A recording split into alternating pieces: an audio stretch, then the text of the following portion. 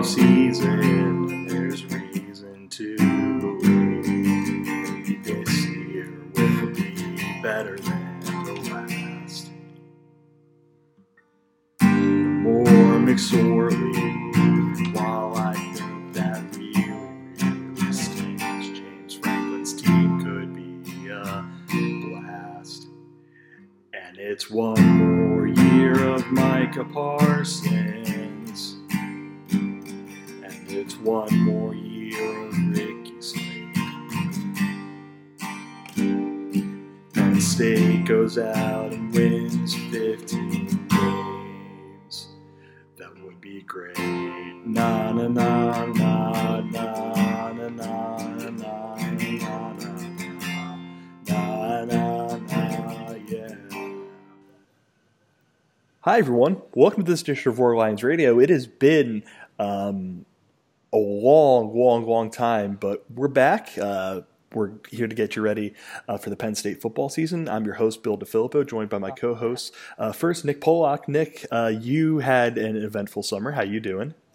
I did. I'm doing wonderful. How are you? Well, tell the folks why you had an eventful summer. The people like us. They view us as family. I hope not. Yeah, so let's see. Back in May, I found out that I got a new job working for a company called Dreambox Learning. If you have elementary school aged children, it's possible you've heard of it. It's an online math program that you should definitely use. It's really is a great program. But I found out that I got a job working for them. So I am no longer a classroom teacher as of the second week of July, this past July. So I moved out here to Seattle, where they are based. I actually live just south of Bellevue, so not quite within the limits of Seattle, but only about a 15-minute drive. So yeah, this summer I drove across the country in a 20-foot U-Haul with my car hitched up on the back, and we had like 13-hour days of driving for like 5 straight days, and we stopped and stayed one night at our other podcast host tonight's house, so that was fun. And that other podcast host, Mr. Matt DeBear. Matt, your summer was not nearly as eventful, correct? Not nearly as eventful as Nick's. No, I had to host Nick and his lovely wife Holly and his awesome dog Blitz. We've just now recovered, I think, from that visit. The like 6 hours they were here or something like that. There.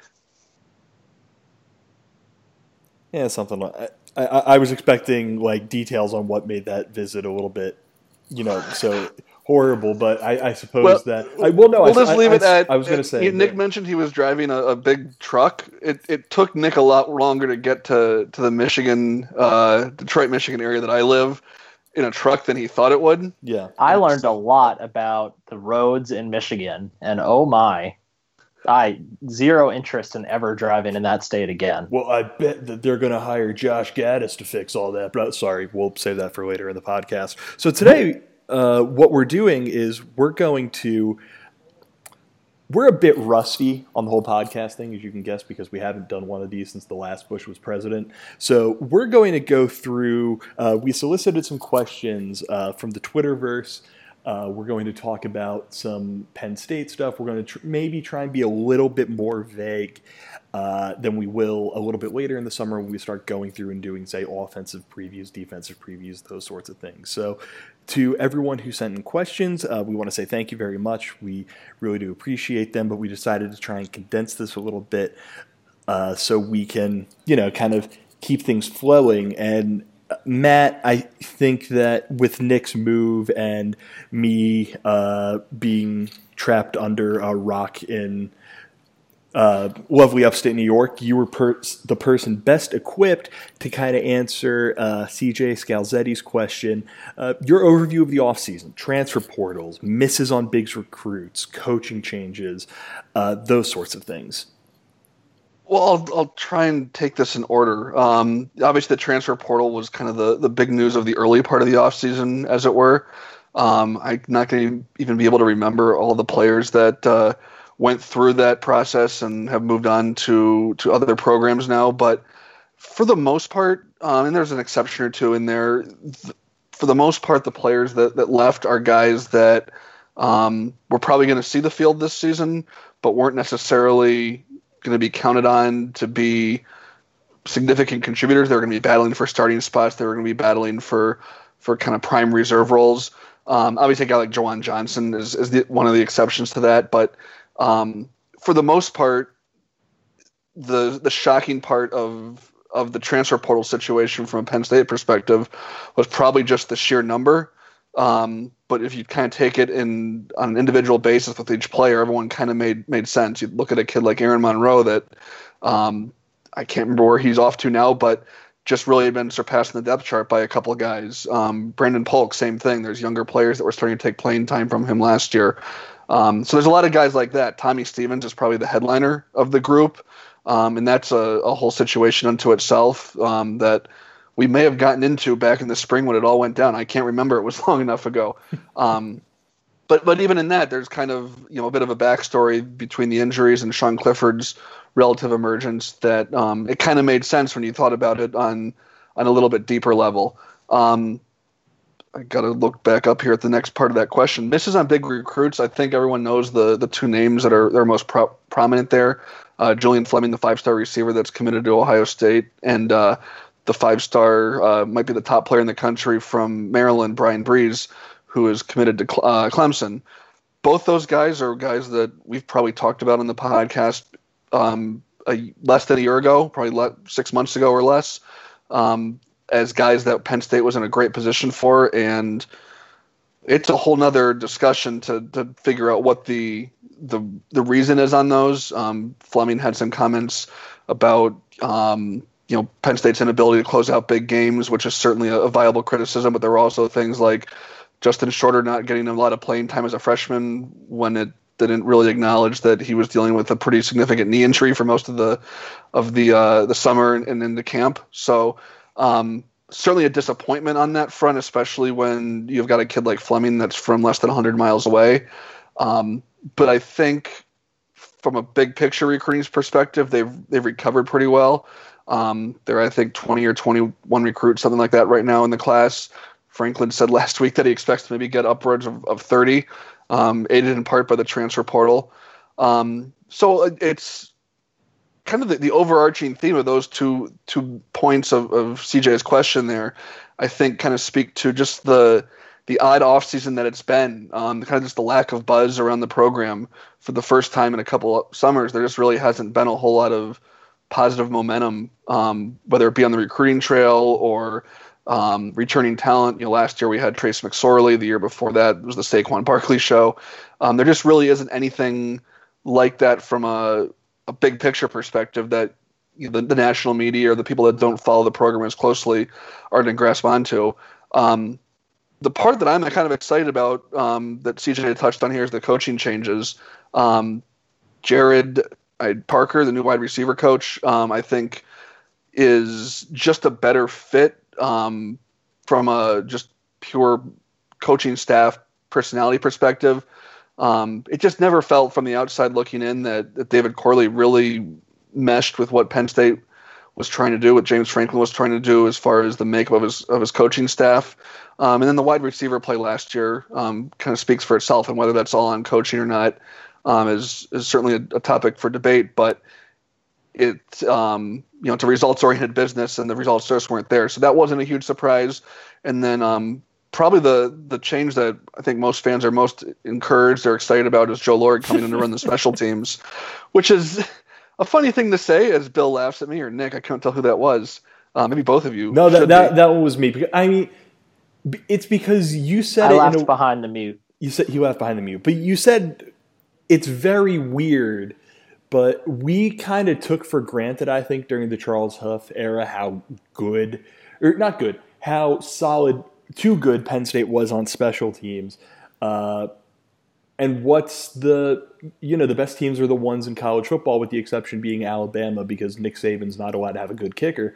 Like, in college football, the best teams are generally the ones that take special teams as seriously as they take their offense and their defense. And without trying to be too terribly mean or too terribly critical of a situation that I don't know too terribly much about internally, I think we can probably say with some amount of certainty that it's really hard to say that you took special teams as seriously as you did offense and defense when instead of going out and getting someone to replace Charles Huff, you just promoted Phil Galliano, who wasn't exactly a special teams ace to the extent that Joe Lorig is.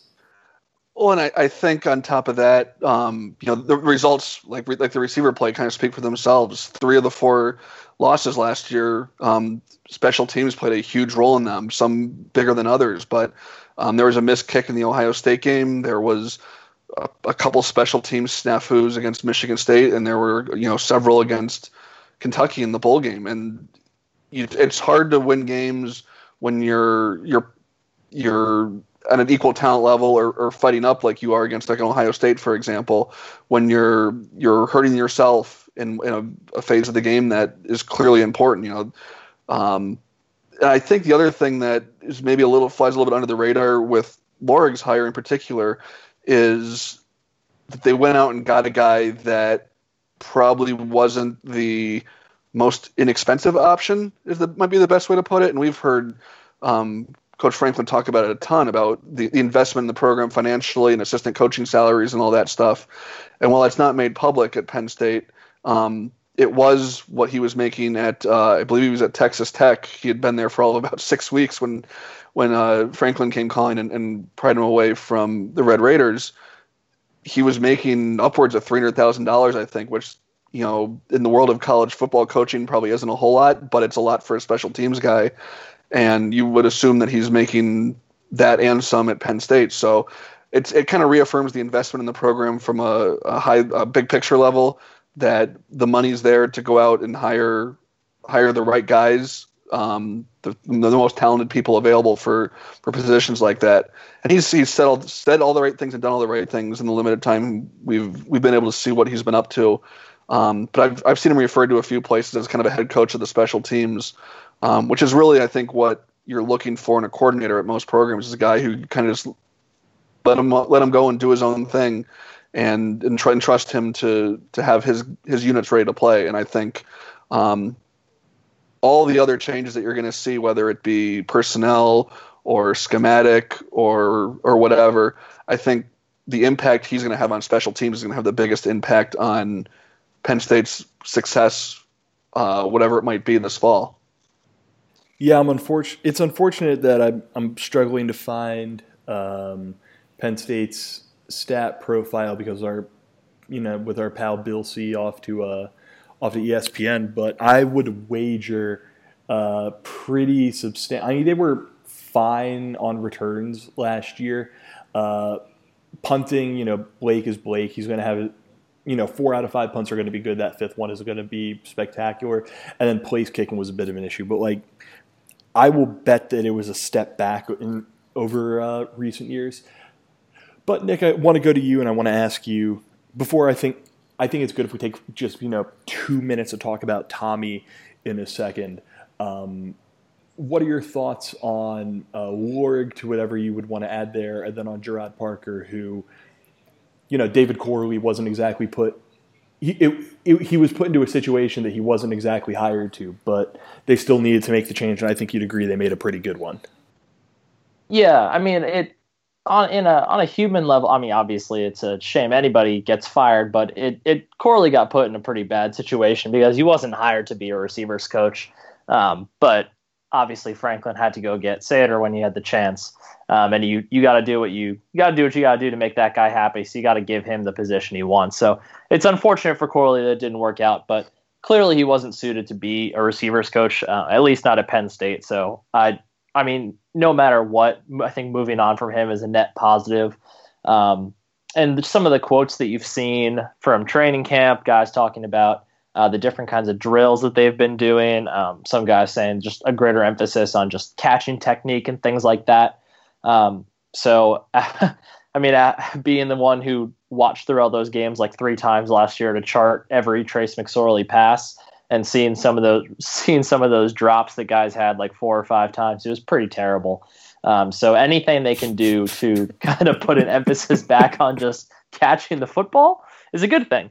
And then as far as Lorig, I think you guys pretty much touched on all of it. There was definitely more of a sense that they treated special teams as a third of the game when Charles Huff was around. And it's, again, I mean, it's a shame for Galliano as a human that it wasn't the right fit, but it kind of seemed like it just got to crunch time and they didn't really have any other options, and they really liked Galliano as a recruiter. I think he had been there for at least a couple of years on just the recruiting side of things. So it kind of seems like Franklin just kind of went the Jim Harbaugh route, and when Jim Harbaugh hired Chris Partridge to coach linebackers at Michigan, really just thinking about the recruiting side of things and putting him on staff so he can go on home visits and things like that. So it clearly didn't work out. I won't blame the kicking game on him. I mean, you have a freshman place kicker there.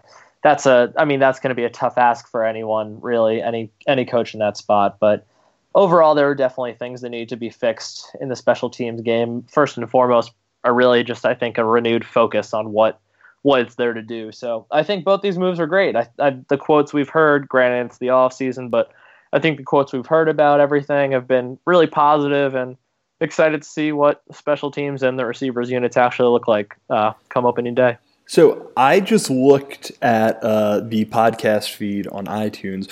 We haven't done a football pod since January 10th. So, Whew. You know what? I might move a thing or two around on our agenda so we can, allocate a little more. We'll do probably a longer thing when we preview the offense, but I think taking a second so we can talk through the Tommy thing isn't the worst idea in the world. Nick, actually we'll have Matt go because, Matt is probably a little bit more, Matt mentioned the surgery stuff, the one with Tommy, just like some of the general weirdness before, we go to Nick for kind of the more football related stuff. So Matt, can you just kind of give us if someone, again, has been under a rock over the last however many months, a brief reminder of what happened with Tommy Stevens and why he's not competing for Penn State's starting quarterback job this fall. I think the story kind of goes back to spring of 2018, where he was limited by this foot injury that kind of then lingered into last fall, where he wasn't available for part of training camp.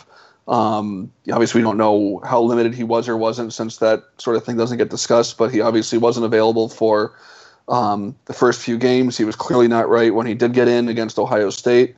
Not to open up that wound again.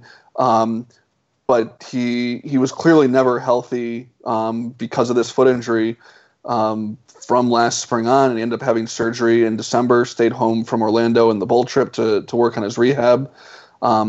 As I understand it, through some of the reporting that came out after his transfer announcement, he actually had the surgery done by, I guess I'll say a personal physician, for lack of a better term. It wasn't one of the Penn State doctors, by all accounts. So who knows what role that played in it. But he was limited or more during spring practice again this year. And I think all that ultimately leads to what we saw last season. It has allowed Sean Clifford to get those reps as the number 2, get those limited reps in game action. And we all, joked about the stats last year, but he was certainly impressive in what little time he did see. It didn't have an incomplete pass until the bowl game, and that one came on a drop pass. So it opened the door for Clifford, and I think made it certainly close enough where, whether formally or informally, there was certainly no promise made to Tommy Stevens and his camp, his family, that he was going to be the guy this fall. I think he probably still had a leg up, assuming he was healthy. But as a fifth-year senior with one final chance to do this and be the guy at a college football program, at a major college football program, certainly wanted to go somewhere where he felt like he was going to have a better opportunity to be the guy and get that chance to start. and obviously, as we know now, ended up at Mississippi State back with Joe Moorhead. Certainly no guarantees down there that anyone's mentioned, but probably feels like a little bit more of a clear path given some uncertainty there with Nick Fitzgerald off and I'm blanking on his backup's name last year. Keaton Thompson. So just more of an obvious path there than there appeared to be at Penn State from at least an outside perspective. And we know, James Franklin said it last week in regards to Sean Clifford and Will Levis that there's not a starter among those guys or even the two freshmen yet. I think we all kind of know that it's going to be Clifford unless something shocking happens in the next 6 weeks. But I think it was probably the right move for all sides. Certainly disappointing. I think we all wanted to see Tommy rewarded for his loyalty, but I think the injury and Sean Clifford's emergence over the last 12, 15 months really kind of made it the right move for everyone going forward. And Nick, there's some interesting, we'll get into this a little bit later in the pod, but there's an interesting kind of football thing that happens here now where, it kind of goes to a question that Beth on Twitter asked, do you think Franklin/Ronnie will be able to adjust to a more pro-style quarterback if they learned from the Hackenberg situation?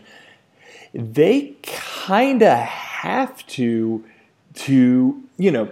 while Clifford is not a total non-runner or anything like that, he wants to sling it, they kind of have to adjust some aspects of the offense to having a guy who is more capable with his legs, not necessarily is a runner, and has a pretty good arm. You kind of got to maximize that within the offense, no? Yeah, I think the offense is going to look different than what we've seen under Franklin since McSorley took over. But I mean, yeah, Sean Clifford is going to run far less than Trace McSorley did because Trace ran a lot. But I don't expect to see kind of the RPO offense vanish because Clifford is very athletic still, and he's easily athletic enough to run that system. And it's not quite like Hackenberg, where if you were asking Christian Hackenberg to do a design run, you had to have been, John Donovan. Exactly. It's a lot different than that because he's fully capable of picking up the yards that are in front of him. He's not. I don't think we'll ever see him bust off one of those runs like Trace had against Ohio State or against Iowa. And he probably won't be as elusive near the goal line as Trace was. If you think about kind of the Michigan game in 2016 or the Indiana game this past year where he's just dancing and making people look foolish around the goal line. I'm not sure we'll see that kind of stuff from Clifford, but I think he's fully capable of just getting forward and getting the yards that are there, at least enough to make opposing defenses have to deal with that and have to think about that and stress the linebackers a bit. But I think you're right in that I think the offense will be geared more towards throwing the ball. And I'm really interested to see what that looks like because, as you mentioned, Ricky Ronnie, he's been around since the beginning with Franklin here. So he was around for those Christian Hackenberg years back when he was the quarterbacks coach. So they were here for that first go-around when things clearly didn't work out with Hackenberg. The system wasn't fit to him. He wasn't fit to the system. There was not a happy marriage there between player and system. So I'm very curious to see kind of what the compromise ends up being between that system and what we saw Joe Moorhead come in and implement with Trace McSorley. But like you said, I expect to see him throw more. I think that they'll probably try to do a little bit more to establish a pocket. Whereas oftentimes Trace, they would move him to the outside or he would end up stepping up in the pocket pretty quickly. I think we might see Clifford kind of back it up in the pocket a little bit more. But overall, I don't think it's going to look radically different. I think it's just going to be the kind of thing where you maybe won't even realize how realize the changes until you go back and look at Trace McSorley highlights from the past few years. Yeah, and I think, Matt, you'll agree with me on this. The big difference is going to be when you're building an offense around the strengths of Trace McSorley, you are building around different things than are the strengths of Sean Clifford. Yeah, I think the analogy I've had in my head, and this is me, dumb internet football talking fan, not football strategy X's and O's guy, but I kind of equate it to the change that Ohio State made from J.T. Barrett in 2017 to Dwayne Haskins last year. Haskins, better overall athlete than Sean Clifford, bigger arm, but it's the same kind of concept, whereas J.T. Barrett was very much, don't want to say run first, but he was way more run first than Dwayne Haskins was. That's kind of the Trace McSorley to Sean Clifford transition. So I think you're going to see a lot of the same concepts. If you watch from a big picture, you're going to see the RPO, you're going to see the read option look, you're going to see a lot of those same sorts of things, but you're going to see it done more to set up the pass, more running back getting the ball, probably more called run as opposed to quarterback opting to keep the run, that sort of thing. And Nick touched on this. This is all not to say that Sean Clifford can't run with the ball. One of the things that jumped out to me when he committed to Penn State, 3 years ago now, or longer, that he ran an offense that's not too dissimilar to what Penn State's running now.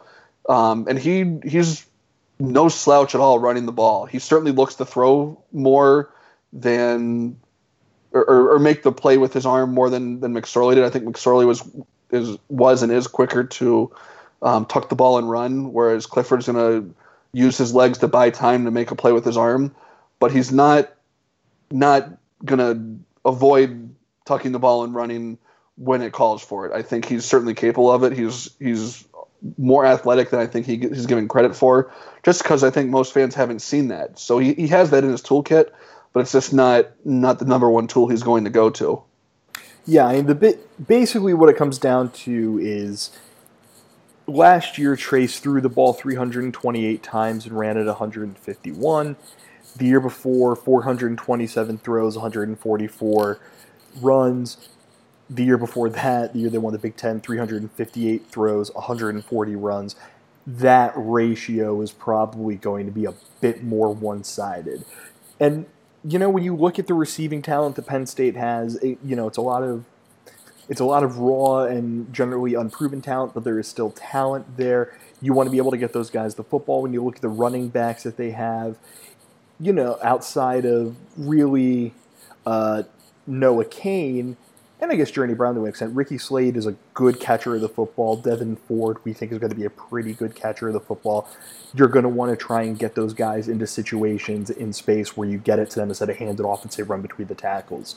Although that'll certainly pop up in the event that they do it. So, I think one more thing that, as you mentioned there, Bill, is there's a stable of running backs that I think the staff has trust in. And Ricky Ronnie alluded to this in an interview with Audrey Snyder of The Athletic a couple weeks ago, that whoever's in the backfield with, I'm going to assume Sean Clifford as the quarterback, they're not going to really have to change the way they call the game by all indications.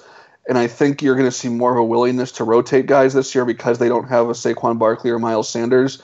So I think some of those carries that went to Trace McSorley because they needed someone else other than Miles Sanders to carry the ball last year, I think you're going to see those go to the second or third running back, or even the fourth guy potentially if Devin Ford is in there. So I'm not sure the passing numbers necessarily are going to go up to 400 or 450 on the season, but I think the quarterback runs will drop, but the runs by running backs presumably are going to go up just because they're going to have a few more options back there. Very fair. And I think this is a good segue into a question from our pal Devin, who, as those of you who know our pal Devin know, you won't be surprised by this question. How long does Ricky Ronnie, 1, have, and 2 deserve? And I'll take this one to start. The answer is I have no idea. It's all about expectations, and I certainly understand the argument that if you're trying, I'm going to reference something that absolutely no one on earth likes mentioning. If you're going to make that jump to become an elite program, you can't wait for the offensive coordinator to catch up. So I don't know. Maybe at the end of the year, they're still waiting for Ricky Ron. They're waiting for Ricky Ronnie to become a full-blown Big Ten, high Division I offensive coordinator, and at that point, James Franklin has to answer a really hard question. Or maybe at the end of the year, that you see the very positive steps forward with an offense that we talk about how much talent there is this year. Well, basically everyone except for like one or two offensive linemen come back next year. If they take a big step forward, it's really hard for me to justify firing him. So it's a tough question. It's one that I don't think we can answer, and I'm interested in hearing your thoughts on this, Nick. It's something that I don't think we can quite answer 6 weeks before the ball is snapped. Yeah, I mean, if he goes out and lays an egg, I feel pretty comfortable saying that Franklin will move on from him. But I think you're right. I think if there's progress, if this is a better looking offensive team than it was last year, and I know that's weird to say because for a while they were averaging so many points, but they kind of, especially once McSorley got hurt and they started to lack consistency. If they can be a consistent offensive team with what they have returning at offensive line the year after, with Sean Clifford obviously going to be back for a year after, with most of, if not nearly all of the receiving core set to be back the year after, Pat Frymouth, Zach Kuhn set to be back the year after. It's basically going to be the same team. So if you're showing progress and there's consistent improvement throughout the year and there's some amount of consistency, I do agree that it would be a difficult and probably too difficult of a choice to move on from him, even if you didn't get quite the results you wanted, just for the sake of having a guy in there that understands what he has with this current team. So I do agree with that. I think if they find that, if they show that progress, if they find that consistency, I think he'll be back. But I think that if they go out there and they're unable to move the ball the way they need to on offense, I don't have a hard time seeing them move on from him. I think it would be a difficult choice for Franklin because Ronnie's been with him since day one at Vanderbilt, hasn't he? I mean, he's been with him pretty much his entire career. He was at his wedding. They go back before. Yeah, clearly they're very close, but so I guess that would be a pretty interesting case study. I know I've floated this idea with Matt a bit, talking about trying to put together some story. It would involve some interviews and whatnot, but trying to find what kind of place loyalty has in college football, whether it comes to coaches or recruiting and things like that. So that's kind of what it boils down to me. I think if they show positive steps, even if it's not there right away, if they're building towards something better by the end of the year, I think he's back. Yeah, I mean, Franklin basically has to weigh, is it worth firing him and looking for a replacement and hoping you can get Joe Moore, the next Joe Moorhead versus, your third offensive coordinator in 4 years. How that looks, especially if the guy who is taking over the offense in Ann Arbor is as good as they think he's going to be up there when he was on your staff and didn't get promoted for, it's all this weird. Outside of just the pure football stuff, there's all this other weird stuff that is kind of hanging over it that, again, Matt, I think it's really hard to project out a yes or a no. I think it's really hard to put how long does he have, how long does he deserve into numbers at this point. Yeah, and I think the easy way to answer that question, both parts of it, is I think he, in my opinion, deserves at least this year, and I think he'll get this year. And you reevaluate it at the end of the year and see how things go. Now, like Nick said, if they're sitting the week after the Iowa game and they're 4-2 or something and they've looked terrible and they're just all out of sorts, and I think it's a fair question to ask. I have a hard time seeing just as loyal as James Franklin is as a person, forget as a football coach, making a change that significant during the middle of the season unless things have just gone totally sideways.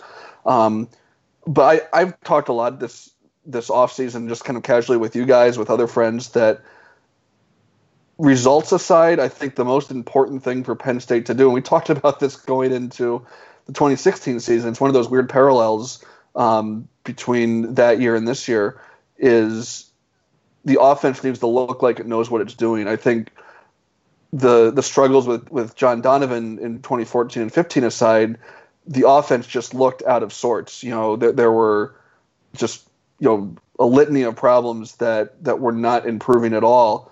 And I think going into that 2016 season, we talked a lot about they don't need to win the Big Ten and win 11 games and all this stuff. They need to look like they have a plan on offense. And I think it's kind of the same general bar going into this season. I think the bar's higher, but they could be significantly improved, and because of who's on the schedule and where they're playing them, they could still lose a couple games or more. Even being better and being more proficient on that side of the ball. So it's like you said, Bill, it's a real hard question to answer on July 24th when this goes live. What's the bar for Ricky Rahne and what's the timeline for it? I will say this. If the defense is as good as advertised, and I think all of us agree the defense is as good as advertised, and, I'm looking at, say, that game at Iowa, and that defense only allows 14 points and they don't win that game, or that game against Michigan or Michigan State, if it's another thing, 14 to 21 points and they don't win that game, that's going to be tough. But we don't know that, and I think the only way to follow up that kind of somewhat more bleak, somewhat more vague answer to the question is to go to my pal and fellow I Think You Should Leave watcher. Have you guys seen I Think You Should Leave? I have not. You should watch it with your significant others, and when they get weirded out by it, tell them that Bill told you to watch it, and everything will make sense. That's an endorsement I say to all listeners of this podcast. But from Lemon Tree Records, why am I so confident that this will be the most successful season since 2016? And I really think it comes down to the fact that if you believe that James Franklin's best attribute is his ability as a recruiter, and over the last 2, 3, 4 years, he has taken Penn State to a new level in recruiting, this is the year where that sort of thing really pays off. I'm just going to leave it at that, and then Matt, Nick, whichever one of you kind of wants to pick it up from there. That's just kind of, I think, the overarching thing that provides optimism heading into 2019. I can go. I think if you're so confident that this will be the most successful season since 2016, I think it's also because you're kind of digging on that underdog card. It's a lot of people. I mean, you've seen the preseason polls and the Big Ten previews and whatnot, and there's a fair number of people out there that are fully predicting Penn State to be the fourth best team in the division behind Ohio State, Michigan, and Michigan State. And I think those of us that follow Penn State, I think most of you out there would probably agree that seems pretty egregious to be behind Michigan State, because Penn State clearly has more talent than them. But this is really the first time since 2016 that the Franklin coached Penn State team has had a chance to be that underdog. And granted, I'm not saying they're going to be an underdog in every game. They're still going to be huge favorites against the non-con and Rutgers and Indiana and Maryland and all that. But this is kind of getting a little bit back to the roots of what made James Franklin such a popular coach throughout the country before he got to Penn State, at least. That he played that underdog card so well at Vanderbilt, and that 2016 Penn State team that no one really expected much of until that Ohio State win. That's really the last chance we had to see that. All season long, it kind of felt, you kind of got that sense of we weren't supposed to be here, but here we are, and we're going to make some noise. And that's what it feels like this year. I mean, they lost They lost Trace McSorley. They lost their heartbeat for the last 3 years. Saquon Barkley's a couple years gone now. They lost Miles Sanders last year. They continued to have a few more coaching changes that we've talked about. So there's a lot of new pieces, a lot of new faces on the offense, and some new faces on the defense. So this is the most air of underdog feeling they've had in a few years. And as a college football fan, unless you're Alabama or Clemson or Ohio State, I think that's usually when I feel like that's when you usually feel confident. It's when you feel like people are underestimating you. So, in my mind, that's probably why you feel successful, loyal listener. Yeah, confident, not successful. Although I hope you feel successful. Yeah, we hope for. Unless you're a terrible person, we hope for nothing but success and happiness for all of our listeners. But yeah, the thought of James Franklin going back to being Vanderbilt scoundrel James Franklin it's an exciting one, and it's one that I don't think any of us would be upset about. But Matt, going over to you, if you were to be very, very confident in the team this year, where would that stem from? Well, I think you touched on it briefly, wrapping up the last talking point was the defense. This is, I think, without question, in the now, this is what, season number 5, 6 for James Franklin? How long has it been? This is year 5. This is unquestionably maybe 6, the best. Yeah, shit. Damn. This is, we're getting old, Bill. All of these lines across my face. Sorry. Please edit that one out. That we don't need that. Nope. I mean, listen. Every once in a while, we need more Brandy Carlisle on the pod. And also, I'm not going to throw away good tape. But back to the question at hand. I think this is unquestionably the best defense that James Franklin's had in terms of just raw talent. Certainly they'll have to prove it on the field, but. The talent at defensive end with Yetur Gross-Matos, Shaka Toney, Shane Simmons if he's healthy, Jason Owe, Adia Isaac. I can go on and on. Robert Windsor, I think, really showed the second half of last year what he's capable of. There's guys like PJ Mustipher at tackle that young but talented. Linebacker core that features Micah Parsons is always going to be considered at a high level. I think he's got some steps to take, but what he did last year as a true freshman and really 50% of the defensive snaps while learning the linebacker position was impressive. And one of the things that's really jumped out to me about him in particular this offseason is I think he's kind of taken on that leadership role, we're good and we know it kind of thing. I think you need a little bit of that swagger, a little bit of that ego when you have the kind of talent they have back there. Tariq Castro Fields and John Reed at cornerback, Garrett Taylor at safety. They've got a handful of guys, Jaquan Brisker, Lamont Wade, Jonathan Sutherland, that are vying for that second safety spot.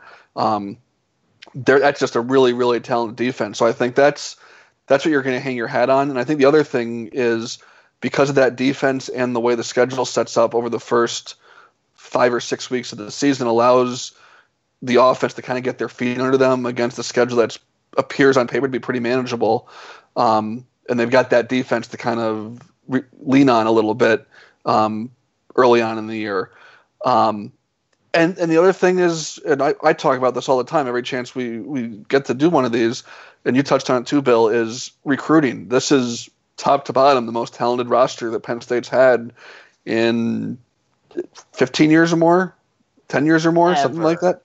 Well, I'm not going to say ever, but in the recruiting era, it certainly is. I crunched the numbers not too long ago, just kind of out of curiosity, and they're at about 60% of the rosters, 4 or 5 star recruits, and they're in a lot of cases kids that have been on campus for 2 or 3 years now or more, and that combination of talent and experience, both on-field experience and just physical maturity, is so big, but especially on the lines where they're going to have a lot of it. So, and then what Nick said, I think the underdog role suits James Franklin really well. You look at 2016 was really the first time that I think we can all really agree that there were legit concerns about where the program was going. And all he did, from the second half against Minnesota on that year was rattle off, 9 straight wins in a Big Ten championship and damn near pulled off a Rose Bowl that was just, a hell of a game on all sorts of levels. And I think he thrives on that. That's was the key to his success at Vanderbilt. He rode that to a Big Ten championship not that long ago. And I think they're kind of back in that same mindset where no one really expects a whole lot of him. First time starting quarterback, who's going to, new running back, all these guys left the program, is James Franklin really the guy? And he's answered that question quite a bit in his career. And it's going to be exciting going into this year. We're going to talk more about the specifics in our preview pods coming up next month, but those are some pretty good reasons to be optimistic, I think. Since we talked about 2016, can I digress for a moment? Yeah, go ahead. It still bothers me every time I think about 2016. The first thing I think about, the first off-field thing I think about is his speech after the Big Ten championship. It still to this day bothers me when he's like addressing the committee, basically. Yeah. It still bothers me that at the end of that speech he goes, "It's your move, the committee." Why did he say the? Why did he have to say the? It's like the Ohio State University, Nick. It's the college football playoff committee. Hold on. It rates my brain every time I think about it. Maybe that's why they didn't get in. Matt, what did Jim Delaney say this week? That was just even by like Jim Delaney's standard, it was like, okay, we get it. Like Jim Delaney very obviously, I don't know what I found. I was able to go back really quickly here. There's a couple ones. One, Jim Delaney says the college football playoff selection committee should pay more attention to strength of schedule and conference championships. and the other one, this is the one that this is just mind-numbingly stupid. But he referred to last year's Ohio State team. I still don't know how Ohio State was ranked 6th last year, by the way. They were ranked 6th behind a divisional runner-up. Okay, then they're 5th. They're still not in. No, and we don't really care that much. And then he is going to do something real bad in the back of his trousers when he finds out where his champion finished in 2016 behind a divisional runner-up. He made a lot of people a lot of money and has advanced Big Ten athletics in a lot of positive ways, but man, does he say some really stupid things. Yeah, when Delaney decides to really lean in, does he lean in? But I'm sure it wasn't at the forefront of his mind that he was actively aggrieving Penn State fans, but I'm sure someone told him about him after, and then before he went into his coffin to rest for 1,000 years without light, he was happy. Let's kind of wrap it up with a few more quick hitter type things. I think we'll start, that one, PenFal25. What position this season are we going to look back on and be like, this was the position group on the team by far? Matt, I think, just kind of give us a glimpse into your answer, but you just mentioned that you believe is the defensive line, correct? Yeah, and specifically the defensive ends. I think there's just so much talent there. I think they can go probably 6 deep in certain situations and not see a huge drop-off other than from a guy like Gross Matos. But there's a lot of guys that, if they're healthy, and that's the Shane Simmons qualifier, can be really, really good. Nick, what's your answer on this one? I want to say the receivers. I don't know if that, because the question was under the radar, wasn't it? This one was what position this season are we going to look back on and be like, this was the best position group on the team by far? Under the radar, we'll get to in a sec. Don't worry. So I guess that kind of implies that I don't know. I guess that doesn't really imply that we're not looking at them now as a good group. But yeah, my first answer would be the defensive ends as well. But for the sake of differing opinions, I'll take the receivers, because if Justin Shorter is able to break out, we already saw Jahan Dotson kind of begin to break out, and obviously KJ Hamler's KJ Hamler. So the receivers, I think, could be a pretty special group of receivers. I don't know what it is. It's probably just a lot because of who the young guys are at the group. But I'm really, really interested in the linebackers because as I'm looking talked about Jan Johnson, we know what he is. He's a perfectly steady hand. He's going to have his trouble against more athletic dudes, but he should be okay. He'll know where to be. It's that he's like what Paz was in Jacksonville. Oh, thank God. I thought you were going to say Nick. I was going to say Nick. If you're saying he's like Paz, we're going to need to stop this. No, podcast. he's Jacksonville Paz. No, he's Brandon Smith from 2017, where Brandon Smith was never, he was never a game changer, but he always knew exactly where to be, and he was good at tackling, like that sort of thing. You have Cam Brown, who we'll say he's taken a few knocks over the years. But also, real quick, kudos to us for comparing Jan Johnson to two other white middle linebackers. So back to Cam Brown for a sec. He's had his ups and downs over the years, but there's something there's a swagger and a confidence about him this offseason that, maybe it doesn't translate to the field, but if it does translate to the field, his length, his athleticism, it's there. And he just needs to be able to put that into practice. But at the same time, I don't think he's going to be, he'll be better than like Koa Farmer was. Like I think he can be at the very least a net neutral at linebacker. And then you look at the other guys they have in this linebacking group. Micah Parsons is already being put on just about every watch list you could be put on. Ellis Brooks he does the be in every position thing, except has the athleticism and he has that sort of thing to kind of compensate for some of that stuff. Brandon Smith, by all accounts, is just a damn nuke. And if he's able to put it together, he's going to be playing a lot of football early on. Jesse Luketa, it's probably a really good thing if he takes snaps away from Jan Johnson. Not because of anything Johnson doesn't do, but because of what that means for a guy like Luketa. And then Lance Dixon, another guy who just seems like a freak of nature. Maybe Charlie Katcher gives him something, that kind of thing. There's a lot of talent there. And I think that if they're able to turn that talent into production, again, I'd probably agree with Matt on defensive line, specifically defensive end. But if that linebacker group can produce close to the level of what it can produce at, we're going to be talking about a really special group in the middle of that defense. Moving on, I'm going to be really happy for him when he gets drafted, but I'm going to be really frustrated when Cam Brown gets drafted. Oh, well, he does seem like one of those dudes who's going to just like annihilate the combine and go to a team in the 6th round that believes they could like develop him. Yeah, that sounds. Yeah, he'll be like a 7th round like special teams ace. Yeah, I don't know.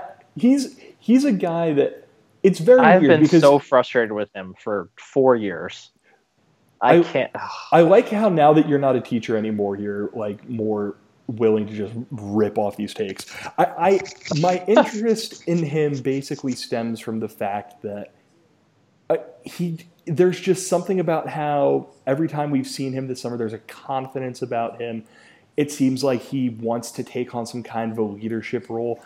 And if he can develop from where he's been, maybe he can give them something really, really. Maybe he can give them something good.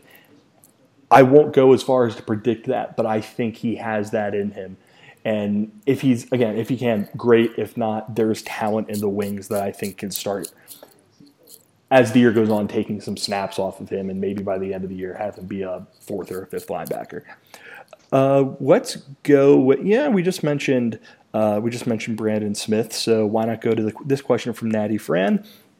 Who is the under the radar player that no one is talking about who will quietly have a really good year, i.e. Brandon Smith in 2017? I have a very hot takey answer to this, so I would. Ooh. So I cede the floor to Nick to hear what he has to say. Under the radar player. I I don't know. Hmm. I can't really. I'm not really sure who in the starting lineup. I feel like everyone's been pretty well publicized. I mean, my first honestly, my first thought was to say Garrett Taylor. And I know that's a weird answer because he was excellent last year, and he's been somebody who's been on people's minds, but I think he's somewhat fallen to the wayside. I mean, with all the Micah hype and all the Yetur Gross-Matos. I mean, do you guys agree? Do you feel like you've been hearing Garrett Taylor's name less than you should? Yeah, it was actually one of the names when I saw this question earlier that kind of came to mind. He's not my answer, but I certainly someone who's on the radar to be off the radar, if that makes sense. Yeah, I mean, so I guess Garrett Taylor's my answer. I mean, he really was excellent last year. I don't think people really realize how great he was. And I think with an improved defense in front of him and even more pressure being put on opposing quarterbacks, I think he could be in store for a really, really special year. And we already know how good of an athlete he is. So he could definitely be someone who ends up being a pretty high profile potential NFL draft pick too. So I'll go Garrett Taylor. Matt, what about yourself? I don't know if this. I'm like Nick. I don't know if this qualifies as off the radar, but I feel we've kind of forgotten that Shane Simmons is still here, and by all accounts seems to be healthy. And that's the $1 million question: is if he's healthy. But at the end of his freshman year or redshirt freshman year, he really started to show flashes of that high 4, low 5-star talent, and then he really dealt with the foot injury all of last year. And if he's healthy, I think, because he's been a name that we've known about for so long, that he's kind of been passed by guys like Jason Owe or Yetur Gross-Matos for one reason or other. In Gross-Matos' case, obviously the insane year he had last year, and Owe with the big offseason and the freakish testing numbers. But he's a guy that, again, I'm going to qualify it for the 100th time. If he's healthy, I think can really be a difference maker because he can be that every down kind of defensive end. And if you have him on one side and Gross-Matos on the other, then all of a sudden you're bookending a pretty fearsome defensive line, regardless of who's playing in the middle. Lamont Wade. Hello. I've thought about him, but he's under the radar in a football sense. Well, yeah, I mean that's not in a news sense. That's kind of the question. Both of them. But he's one of the names you've heard most this offseason.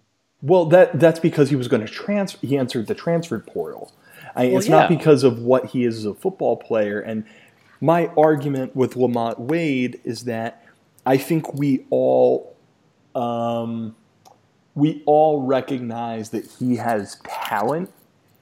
I think as a true freshman, being thrown into being a Big Ten cornerback at 5'9" and 190 pounds, whatever he was, that's a big ask, and it understandably led to him struggling.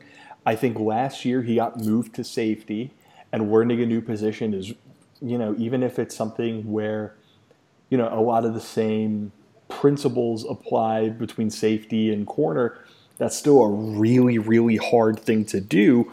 And with them looking for that second cornerback next to Garrett Taylor, and there's no real clear-cut answer as to who's going to. Maybe Jaquan Brisker gets it, maybe Jonathan Sutherland gets it, but there is an opportunity for Lamont Wade right there, and if he can take it, and he is, we saw with Taylor when Garrett Taylor, his first year at safety, he had some pretty serious growing pains. It took him a year to kind of get that down, and we started to see him succeed. I don't know if Lamont Wade is going to be that same type of guy, but I'm going to bet on it because I'm going to bet on the talent, and I think that talent, on a long enough time span is what you kind of have to rely on. So he's the guy that I think he has the potential to be a really, really, really good football player.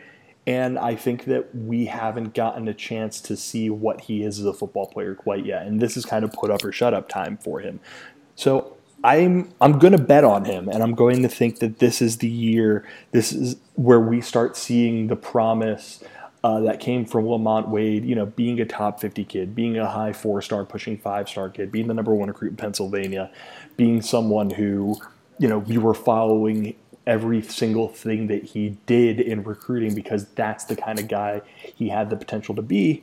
Well, now it's time, and it's time for him to kind of put up or shut up, and I think he's going to answer that challenge. I do want to, because we all said someone on defense, I am going to ask that we turn it over to the offensive side of the ball really quick. We don't have to go into big answers for this, but just if you were to pick someone on offense who you think is a little under the radar, in 1 or 2 words, who would you pick, Matt? Will Fries. Will Fries, Matt. Nick, what about you? I'll go with Journey Brown. And give me Weston Carr. Good one. That's a solid answer, Bill. Weston Carr. Daniel George is also curious to me, but I'll go with Weston Carr just because we'll show some love to the old guys on here. Last question from Dave Ray: who is or are your pick or picks for a player who is not projected to start in the first part of the year but will play themselves into a starting role? That question is a little bit tough just because we don't have first part of the year. We don't have a depth chart. We don't quite know what that's going to be. We can probably guess with some understanding. So I am going to change it up slightly. Dave, if you ever meet me, I owe you 1 beer. Who's going to be the guy who basically plays his way into being unable to be taken off the field as the year goes on? Not even if, player A is starting, player B is getting, really cutting into their snaps over the course of the season, Nick. I say PJ Mustipher. How is it pronounced? I believe it's Mustipher. I think Mustipher, yeah. Yeah, I say PJ Mustipher. I think he, for a freshman last year, I think what he was able to show in just limited time, I think was pretty impressive considering his age. And I am not sold on the defensive tackles that Penn State currently has at the top of the depth chart. I think Robert Windsor has a lot of good potential, but I actually I forget who was talking about him before, but I almost stopped you because you were listing off names, I think, of players who were set to have good seasons, maybe something like that, and you said Robert Windsor maybe, and in my mind I was like, Robert Windsor maybe. That's like the perfect encapsulation of who Robert Windsor is as a player. If he can stop jumping off sides, that'd be great, and maybe he'll finally kind of reach that full potential. But I'm still not totally sold on him. I'm definitely not sold on Antonio Shelton. I'll say PJ. Matt? I am going with my man crush from the 2019 recruiting class, Lance Dixon. This is a kid that started as a relatively run-of-the-mill 4-star player who played his way into, at least on 24/7, a 5-star player. I think he was number 25 or something in the country by the end of the season.